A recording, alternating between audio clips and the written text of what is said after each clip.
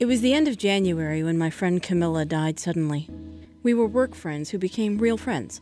One day she was there. The next, I got a phone call from HR saying Peter, her husband, would be coming by to pick up her things. That night, instead of going to spin class with Camilla, I go to a bar and drink a lot.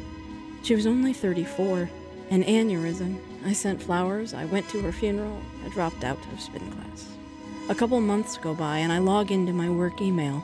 Right there, in my inbox, a note from Camilla. For a split second, I forget she's dead. I'm just glad to hear from her. Dear Diane, I hope all is well. Peter and I made a trip to Cebu, Philippines. Unfortunately, we were mugged at the park of the hotel where we were staying. Our cash, bank card, and mobile phone stolen off us. I need your help.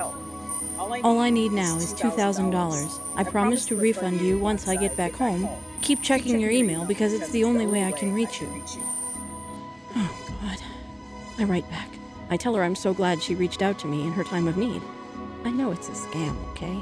But I get to picture an alternate universe where Camilla's alive and vacationing in the Philippines. And they spelled Peter's name right, which is weird because he spells it some, Russian way. I get a prepaid credit card and tell her I can only give $20. Take it or leave it. She takes it. 8 months later, I get another email. Dear Diane, Peter and I made a trip to Athens, Greece, where we were, unfortunately, mugged. I ask her how she enjoyed the Acropolis. She tells me it was beautiful and she really needs my money to Hyperloop back home. I send her another $20 and remind her she never paid me back from the first time. No apology. Another email the next December. She and Peter were mugged in London. I suggest self-defense classes and send $5. She tells me every little bit helps. 2 years later, real-life Peter has remarried. Do the spammers know this? They must. Dear Diane, I am in a jail cell in Dubai all alone. I send $3. No answer. Then, 9 months later, Dear Diane, I have traveled alone to the terraformed parts of Venus. Unfortunately, I was mugged while exploring and my phaser was stolen off me. All I need now is $2,000 to return home.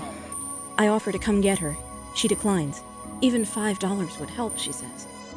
I've now known my alternate universe friend longer than the one who was alive. I tell her that, unfortunately, my circumstances have changed and I can no longer help. Please, she says. You are my last resort and only hope. I tell her I know she is resourceful and smart and will figure a way out. I tell her it's time to move on. There is no answer.